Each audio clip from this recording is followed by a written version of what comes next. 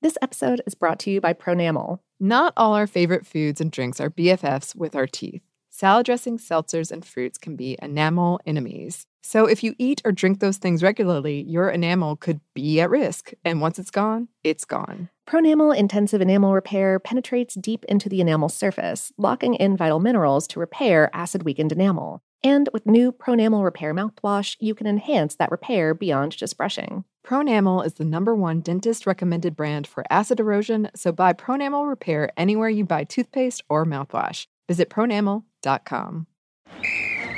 Let's hit it. Give me a vacation.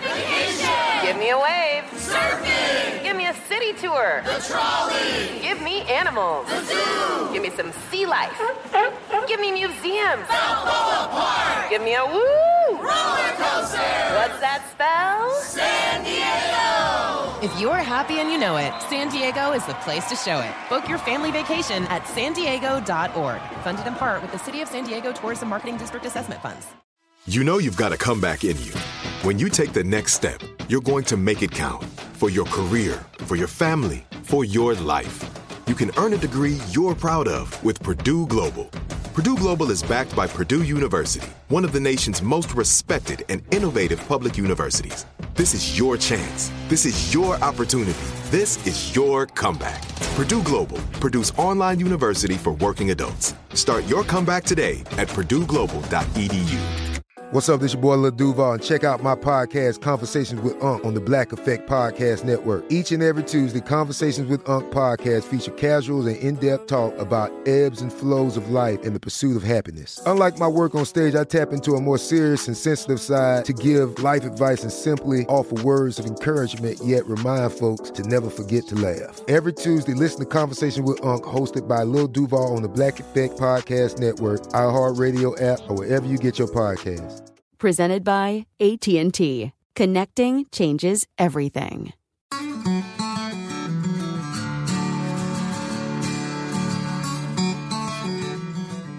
Hello and welcome to Savor. I'm Annie Reese. And I'm Lauren Vogelbaum. And today we're talking about hummus. Yes, hummus. I love some hummus. Do you like hummus? Oh, I love a hummus. Oh, it has ruined many, by many I mean two, first dates for me. What did you do? Because I carry with me always a mini toothbrush and a mini toothpaste. Okay. But I always lose it. Like, it's on my person now. And I guarantee you if I tried to find it, I wouldn't be able to find it until it was too late. All right. So I'd had some hummus, and I was too embarrassed to admit, because it's first date, I got really bad breath, friend, and I kind of want to be away from you. Yeah, like I don't want to kiss you or like be up on you. Yeah, and it turned into a whole argument one time. Oh, wow. It turned into a whole scene. I'm sorry. It was okay. I think that's a clear sign. Wasn't meant to be. Yeah, no. If you can't get over the hummus breath, then... Yeah. And then once I was at a fancy restaurant on a date, and I was leaving from the restaurant, going straight to the airport, going out of the country or something, and I had in my purse some hummus that had gone bad, had a whole mold thing happening, and I wanted to throw it away in a public garbage can and not in my home. Uh-huh. And it turns out I couldn't find a public garbage can anywhere. And so you were trying to board a plane with a jar of... No, the valet, he saw me looking around trying to find a trash can, and it became a scene. Everyone came out, wanted to know what hummus was. Why was I just carrying it around? Where was I going? But eventually one of the waiters came and he found a place to throw it away from me. Well, that's very good. I can't say that I've ever had such an exciting moment in my life that was hummus-based. But while we were in Asheville recently, a bunch of the people that we were talking to mentioned there's a very large and successful hummus brand. Yes, called Roos. And one of the most Asheville things we heard there's this hummus brand has a Tesla that they drive around that's painted, decorated. It's been wrapped, yeah. As one of their jars of hummus. So big yellow Tesla hummus vehicle, which, right, is about the most Asheville thing we could possibly imagine. It was.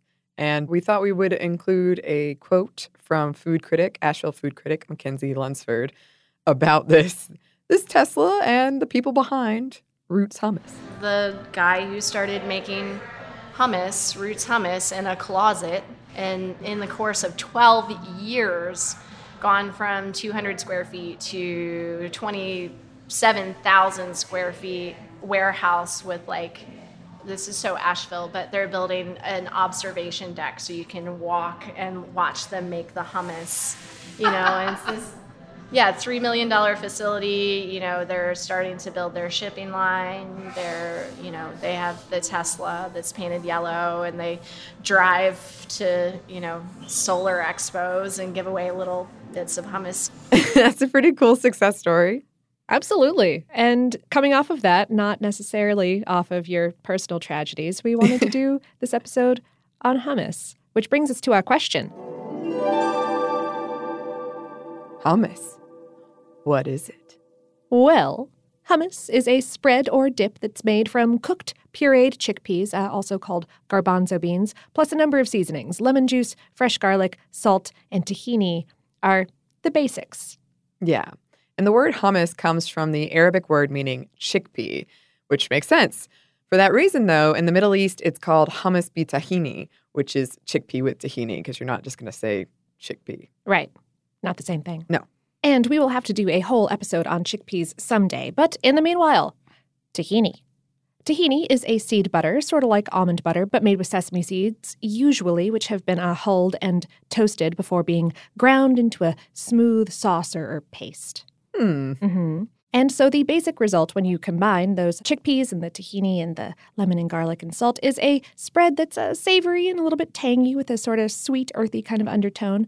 And when it is made well, it is just dreamy smooth and light on the tongue.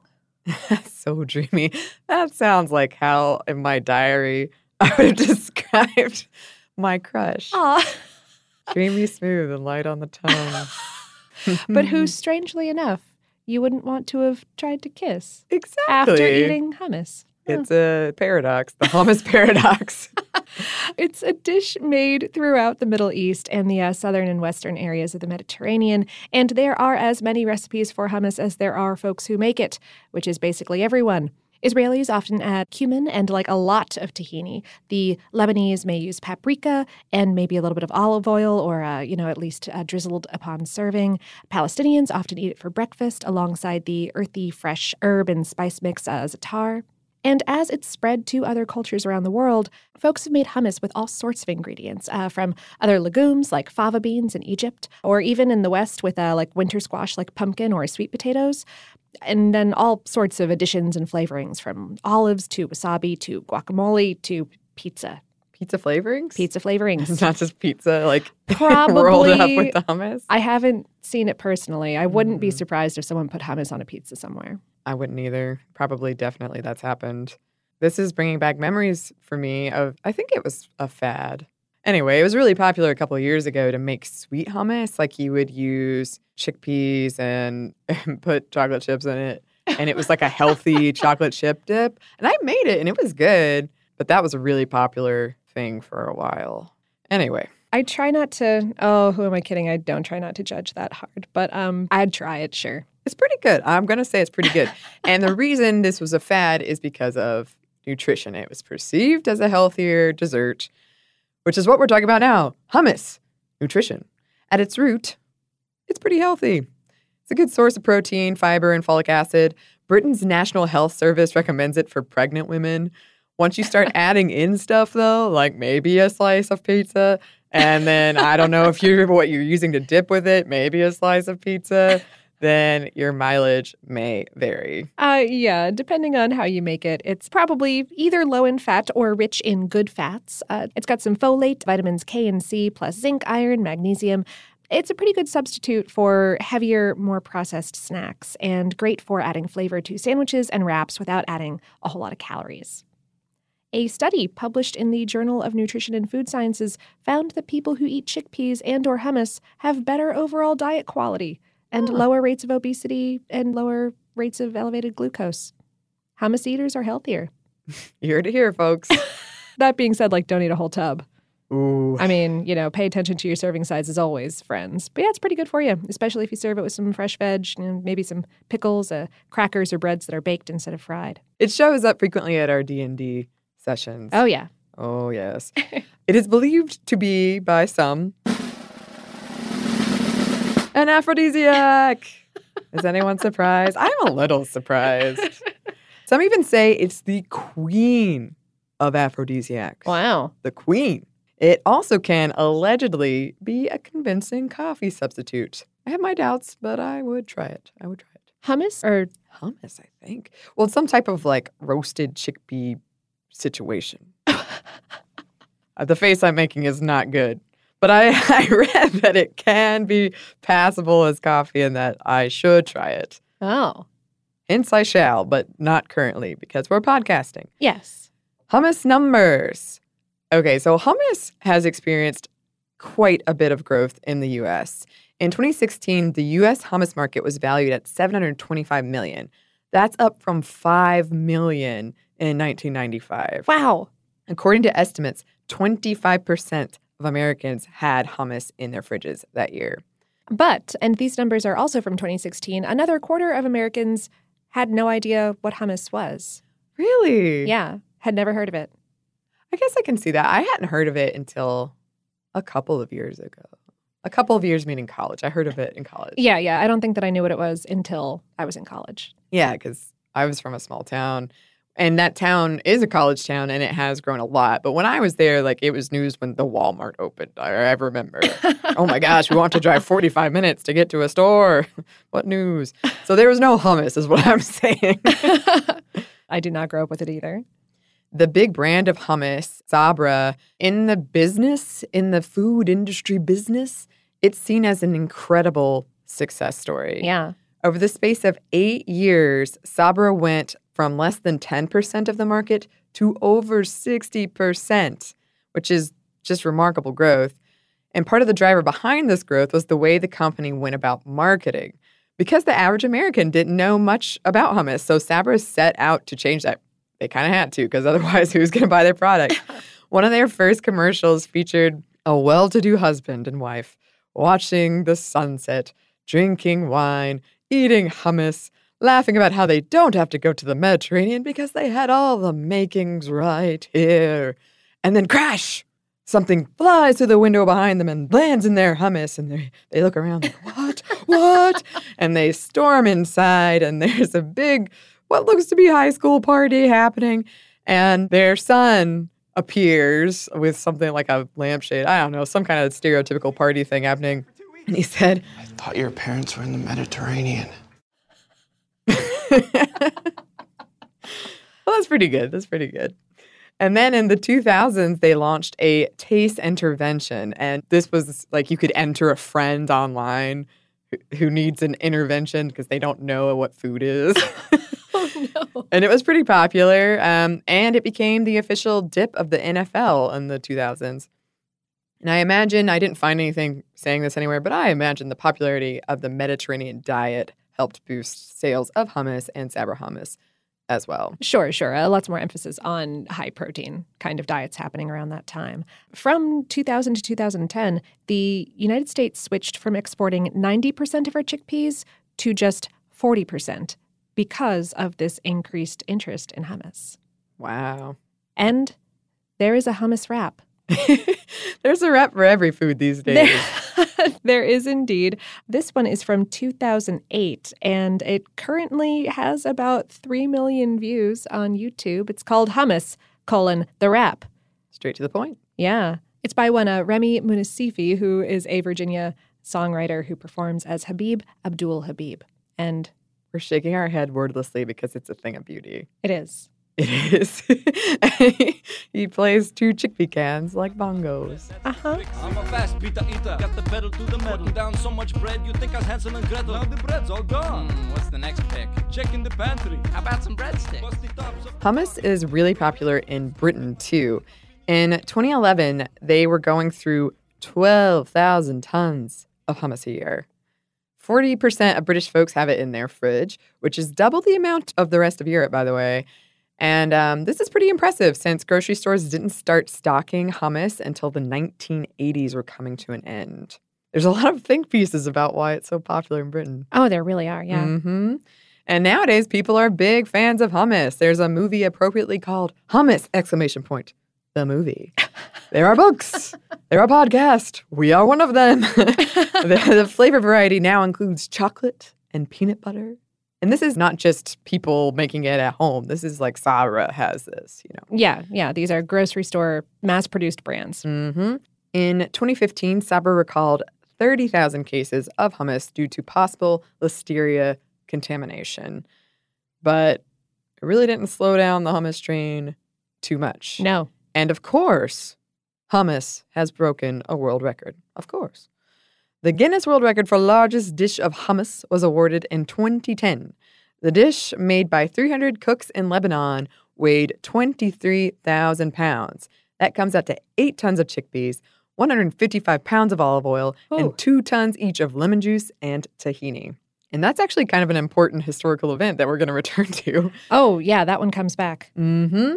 But if you don't have access to this massive dish of hummus, you can make your own so easily and cheaply at home. Yeah, all you've really got to do is get the stuff and blend it together. One of my favorite recipe tinkerers, one J. Kenji Lopez Alt over at Serious Eats, recommends processing the lemon juice and garlic together first, though, because the acid of the lemon will prevent the garlic from producing so much of the hot, pungent compound allicin, which is that kind of burny flavor. That burny flavor is a compound that's only created in garlic when it is crushed or chopped and its cell walls are disrupted. So the acid in the lemon stops that enzyme responsible for making it happen.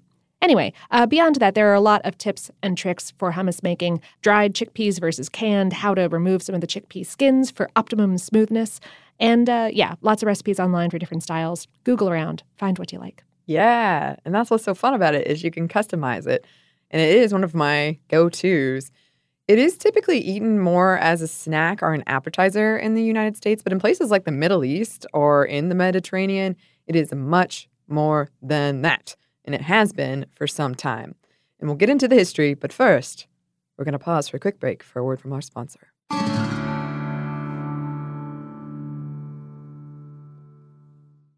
This episode is brought to you by Pronamel. Not all our favorite foods and drinks are BFFs with our teeth. Salad dressings, seltzers, and fruits can be enamel enemies. So if you eat or drink those things regularly, your enamel could be at risk. And once it's gone, it's gone. Pronamel Intensive Enamel Repair penetrates deep into the enamel surface, locking in vital minerals to repair acid-weakened enamel. And with new Pronamel Repair mouthwash, you can enhance that repair beyond just brushing. Pronamel is the #1 dentist-recommended brand for acid erosion, so buy Pronamel Repair anywhere you buy toothpaste or mouthwash. Visit pronamel.com. Let's hit it. Give me a vacation. Give me a wave. Surfing. Give me a city tour. The trolley. Give me animals. The zoo. Give me some sea life. Give me museums. Balboa Park. Give me a woo. Roller coaster. What's that spell? San Diego. If you're happy and you know it, San Diego is the place to show it. Book your family vacation at sandiego.org. Funded in part with the City of San Diego Tourism Marketing District Assessment Funds. This is it. Your moment. This is your time to make your comeback with Purdue Global. When you come back with a Purdue Global degree, you create opportunity for yourself, your family, and your future. It's a degree you can be proud of, a degree that employers will trust and respect. Purdue Global offers working adults like you over 175 flexible degree programs to meet your specific career goals. These include associate, bachelor's, master's, and doctoral degrees and certificates. Purdue Global degree programs range from nursing to business to communication and more. Whatever your interest, we have the degree that will move you forward. You have the knowledge, you have the experience. Now it's time to get credit for the work you've done and earn the recognition you deserve with Purdue Global, Purdue's online university for working adults. You know you're worth it. We do too. So don't wait another second to get the degree that will take your career to the next level. Start your comeback today at purdueglobal.edu. Xfinity has free premium networks for everyone this month, no matter what kind of entertainment you love. Addicted to true crime? Catch killer cases and more spine-tingling shows on A&E Crime Central. Crave adventure? Explore Asian action movies on Hi-YAH. Searching for something extreme? Check out skating, snowboarding, and more on Fuel TV Plus, the global home of action sports. And find crowd-pleasing bops on iHeartRadio's Hit Nation playlist. There's new free shows and movies to love every week. Say free this week in your Xfinity voice remote. And we're back. Thank you, sponsor. Yes, thank you. Hummus has probably been around a long time. Yeah. And probably was invented in several different places independently. It's the source of much modern-day tension. But we do know a bit more about chickpeas, even if we don't know about when the first human to enjoy some hummus. Briefly, chickpeas probably originated in Asia and were cultivated as far back as 7,000 years ago. Ooh. They were especially popular in India and the Mediterranean. The first recorded recipe for hummus, maybe, depending on your definition, appeared in cookbooks out of Egypt and Syria from the 13th century. However, the recipe out of Syria didn't include tahini, so some historians dismiss it as not hummus. However, the first recorded recipe for tahini does also come out of 13th century Arabic cookbooks. Maybe they were combined? Maybe they weren't? Maybe. Still, some historians say that without the lemon and garlic, the Egyptian recipe doesn't count either. Potentially, hummus was mentioned earlier in the Book of Ruth, which is the final section of the Hebrew Bible. Quote, "Come hither and eat of the bread and dip thy morsel in the hummus." However, in these our modern times, the Hebrew word hummus means vinegar. Which would not be as tasty or particularly hospitable, which is like the point of the passage. So there's still some doubt. Still some doubt. Greece also likes to lay claim to hummus. They had a pretty close trading relationship with Egypt, so it's likely their traders bought hummus back from Egypt and they started making it in their own country. If our definition of hummus does call for those 4 ingredients, chickpeas, lemon, garlic, and tahini, then the first written record doesn't come along until the 18th century out of Damascus, Syria. However, since they were so close to hummus, if you define it as needing all of these things in those 13th century recipes and the ingredients were all around for well over 1,000 years, someone probably came up with the idea to combine all of those things before this. Yeah, maybe they just didn't write it down. Yeah, maybe it was so commonplace. People didn't even consider. They're like, yeah, knows. that's just what you do. That's obvious. We don't need to write that down. We're too busy eating it to talk about it. Whatever the case, by 1950s Israel, hummus was an everyday food item, due in part to the fact that the Israeli army served it in their mess halls. It would go on to become this sort of hip, sort of masculine food in that country, and an entire subculture developed around it. Also in the 1950s, we got the first known written mentions of hummus in English by Elizabeth David, a British cookery writer. Cookery just meaning food writer, but in the most British way possible. She talked about it in her 1955 book, Mediterranean Food. And hummus is kind of associated with hippies, but I can't find strong evidence that it was kicking around in the United States until like the late 70s. I think that certainly it would have been accepted by those counterculture vegetarian communities, but I think it came to the English-speaking world a little bit later than things like tofu, and perhaps through like increased tourism to the Mediterranean in the 1970s. Yeah. I wonder if that hippie connotation has more to do with now. It's seen as a very vegetarian, kind of vegan thing that you can eat instead of animal protein. Right. Which fits in with the whole movement of the time, but... Right. Interesting. Rabbi Yehuda Pearl launched Sabra in 1986. PepsiCo would purchase half of it in 2006 to co-run it with Strauss, and they had purchased Stacy's pita chips. And they saw the combo of Sabra with these pita chips as the premium chip and dip situation. Ah. I had never really considered it as chip and dip, but I suppose. Yeah, and especially by, like, I think the early 2000s were peak chip and dip. Peak chip and dip. Oh, man. I have a very strong memory of watching in high school, watching I Know What You Did Last Summer and eating an entire tub of French onion dip. Oh, my goodness. With Lay's chips. And I really had no concerns about my health back then. You were just living the life. Also, I love so much that you can trace every horror movie or track every horror movie to what you were eating at the time. I do have very strong horror movie and food memories. I could do an entire series on it. I remember when I ate this, when I was watching this movie.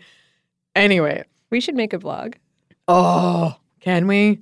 We're going to look into that later. But now we have about arrived at the source of tension in the Middle East that hummus kind of causes or is a part of that we mentioned at the top. Yes, all this modern history of hummus. But first, we're going to take one more quick break for a word from our sponsor.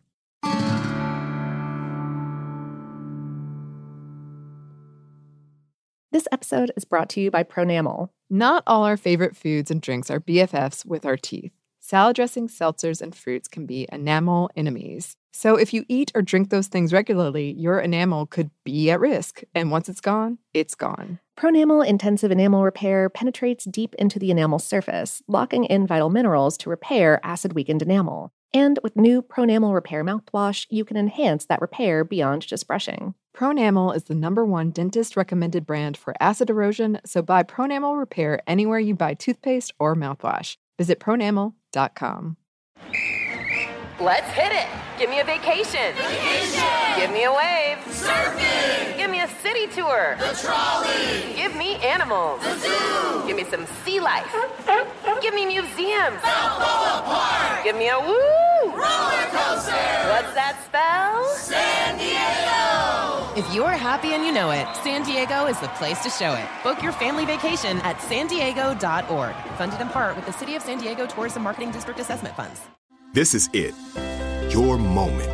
This is your time to make your comeback with Purdue Global. When you come back with a Purdue Global degree, you create opportunity for yourself, your family, and your future. It's a degree you can be proud of, a degree that employers will trust and respect.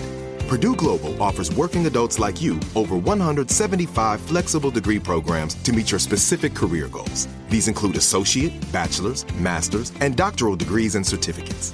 Purdue Global degree programs range from nursing to business to communication and more. Whatever your interest, we have the degree that will move you forward. You have the knowledge, you have the experience. Now it's time to get credit for the work you've done and earn the recognition you deserve with Purdue Global, Purdue's online university for working adults. You know you're worth it. We do too. So don't wait another second to get the degree that will take your career to the next level. Start your comeback today at purdueglobal.edu. Xfinity has free premium networks for everyone this month, no matter what kind of entertainment you love. Addicted to true crime? Catch killer cases and more spine-tingling shows on A&E Crime Central. Crave adventure? Explore Asian action movies on Hi-Ya. Searching for something extreme? Check out skating, snowboarding, and more on Fuel TV Plus, the global home of action sports. And find crowd-pleasing bops on iHeartRadio's Hit Nation playlist. There's new free shows and movies to love every week. Say free this week in your Xfinity voice remote. And we're back. Thank you, sponsor. Yes, thank you. This brings us to 2008 and the beginning of the Hummus Wars.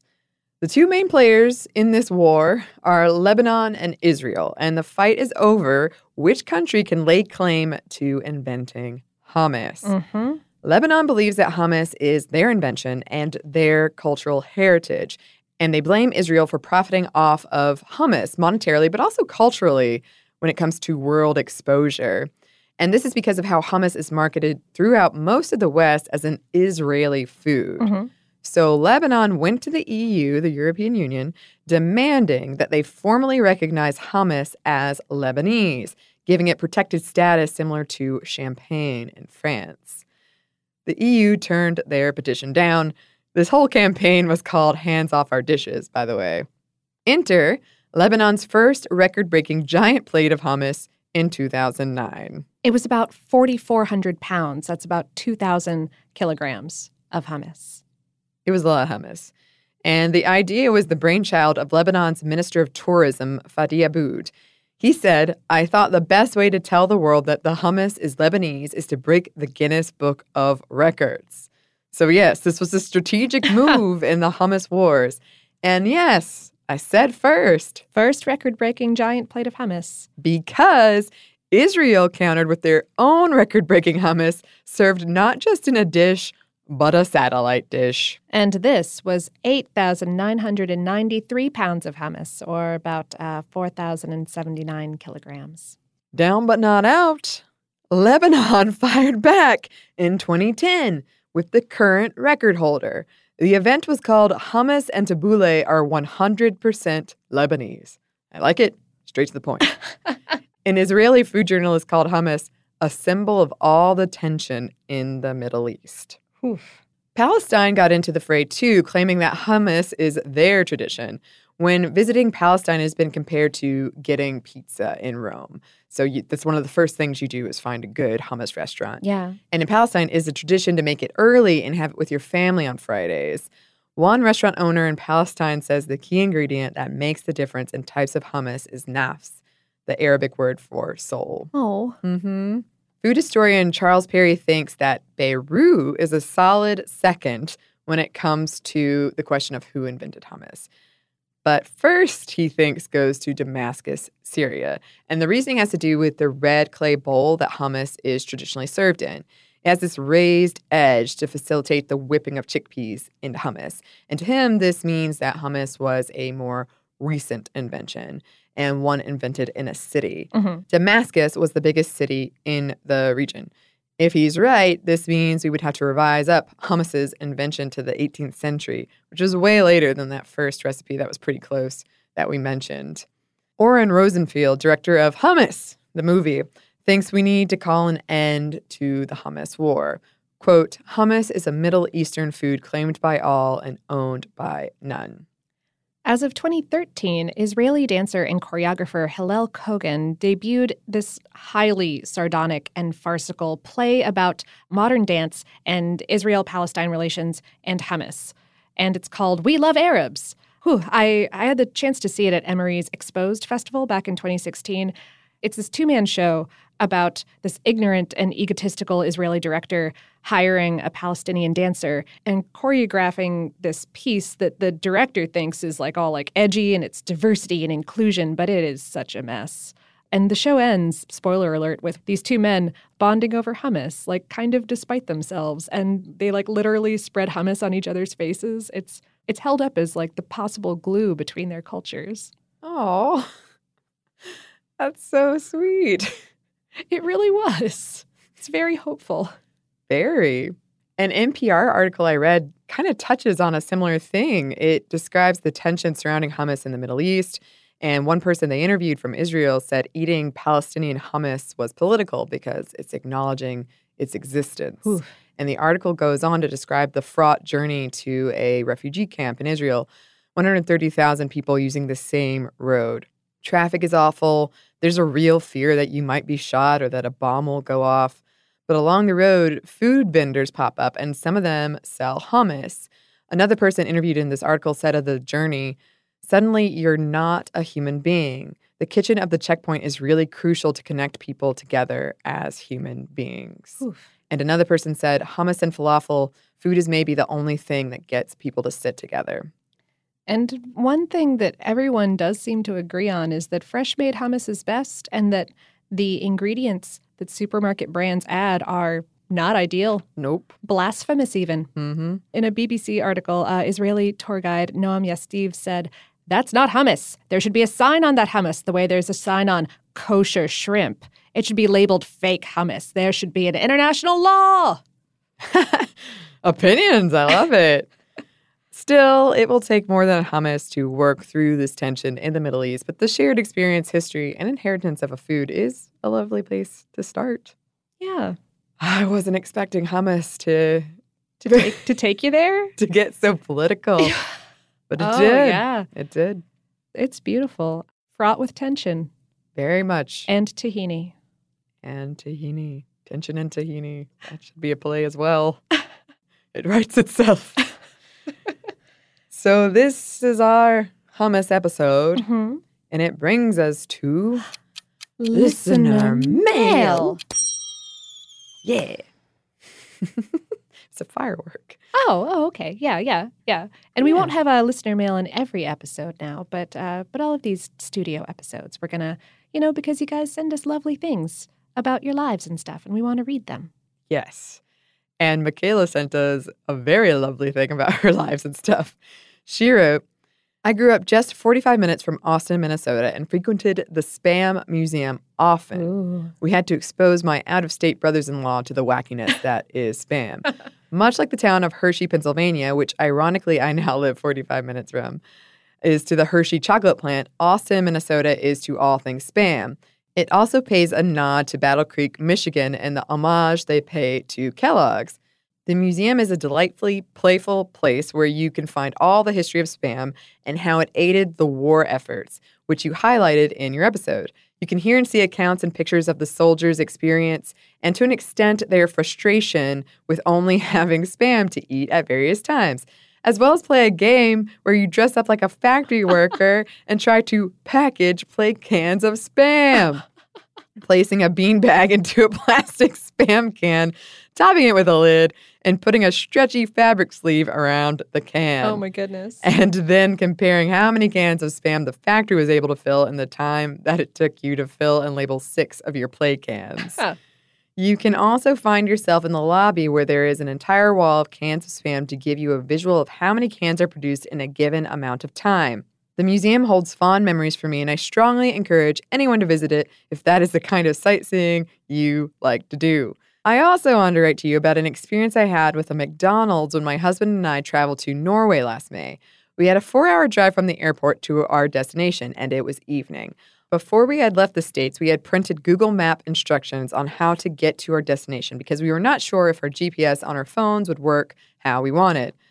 Before we left for Norway, we made the decision that in order to fully experience the culture, we didn't want to eat any fast food restaurants or chains. We were hoping to be able to find something along our route to stop for supper. Boy, were we in for a rude awakening. While we had our Google Map instructions, we didn't have any other way to know how to get back to our route if we were to stray from our instructions. Being the somewhat naive American tourists we were, we didn't realize that Norway would not be like the U.S. and that there would be places to turn off just off the highway. We had gone about 3 hours, which is about 8 p.m. at this point, and we still had not found a place to eat. We were so hungry, we finally said that the next thing we saw that would possibly have food, even if it was a gas station, we would stop and get something. About 10 minutes later, we saw it. The shining lights of those golden arches. We started laughing at the thought of traveling 9 hours across the ocean just to have our first meal be McDonald's.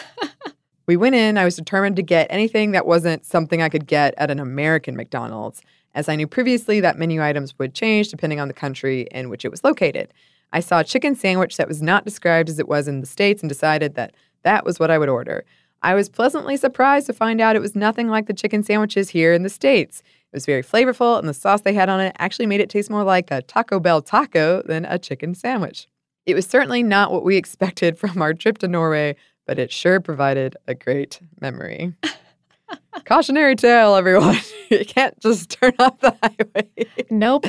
That's a American thing. Or actually, I don't know. Have you seen that in other places?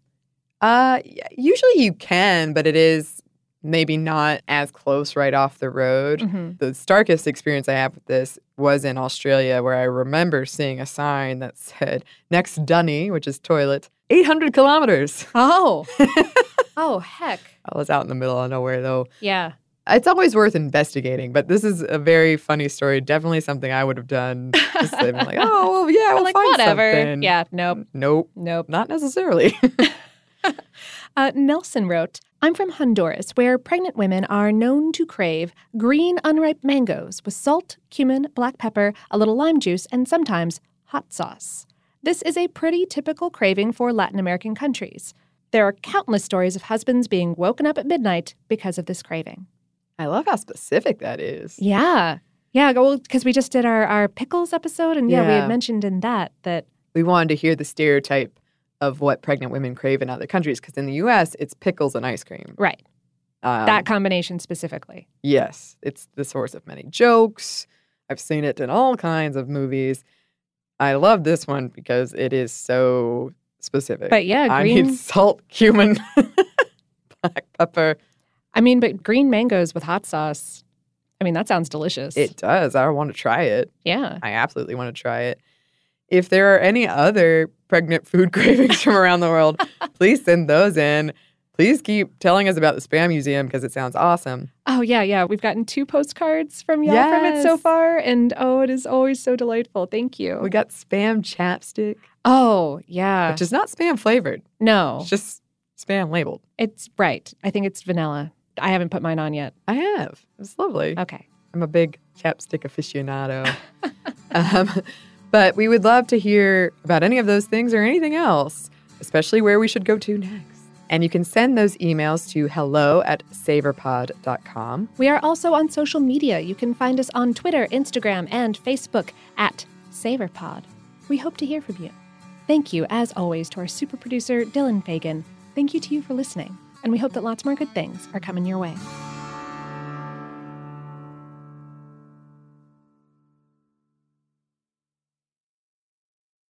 This episode is brought to you by Pronamel. Not all our favorite foods and drinks are BFFs with our teeth. Salad dressings, seltzers, and fruits can be enamel enemies. So if you eat or drink those things regularly, your enamel could be at risk. And once it's gone, it's gone. Pronamel Intensive Enamel Repair penetrates deep into the enamel surface, locking in vital minerals to repair acid-weakened enamel. And with new Pronamel Repair mouthwash, you can enhance that repair beyond just brushing. Pronamel is the #1 dentist-recommended brand for acid erosion, so buy Pronamel Repair anywhere you buy toothpaste or mouthwash. Visit pronamel.com.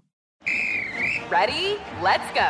Give me a vacation. Vacation! Give me a golf course. 70 courses! Let's get a water sport. Paddleboarding! Can I get excursions? Whale watching! Time for chill vibes. Beach yoga! How about a garden tour? Balboa Park! Give me a dolphin. What's that spell? San Diego! If you're happy and you know it, San Diego is the place to show it. Book your trip at sandiego.org. Funded in part with the City of San Diego Tourism Marketing District Assessment Funds.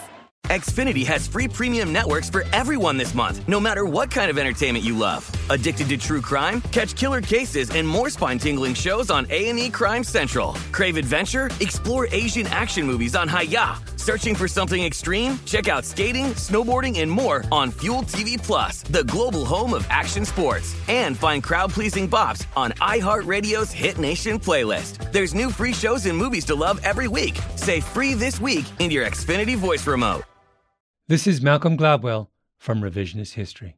eBay Motors is here for the ride. With some elbow grease, fresh installs, and a whole lot of love, you transformed 100,000 miles and a body full of rust into a drive that's all your own. Brake kits, LED headlights, whatever you need, eBay Motors has it. And with eBay Guaranteed Fit, it's guaranteed to fit your ride the first time, every time, or your money back. Plus, at these prices, you're burning rubber, not cash. Keep your ride or die alive at ebaymotors.com. Eligible items only. Exclusions apply.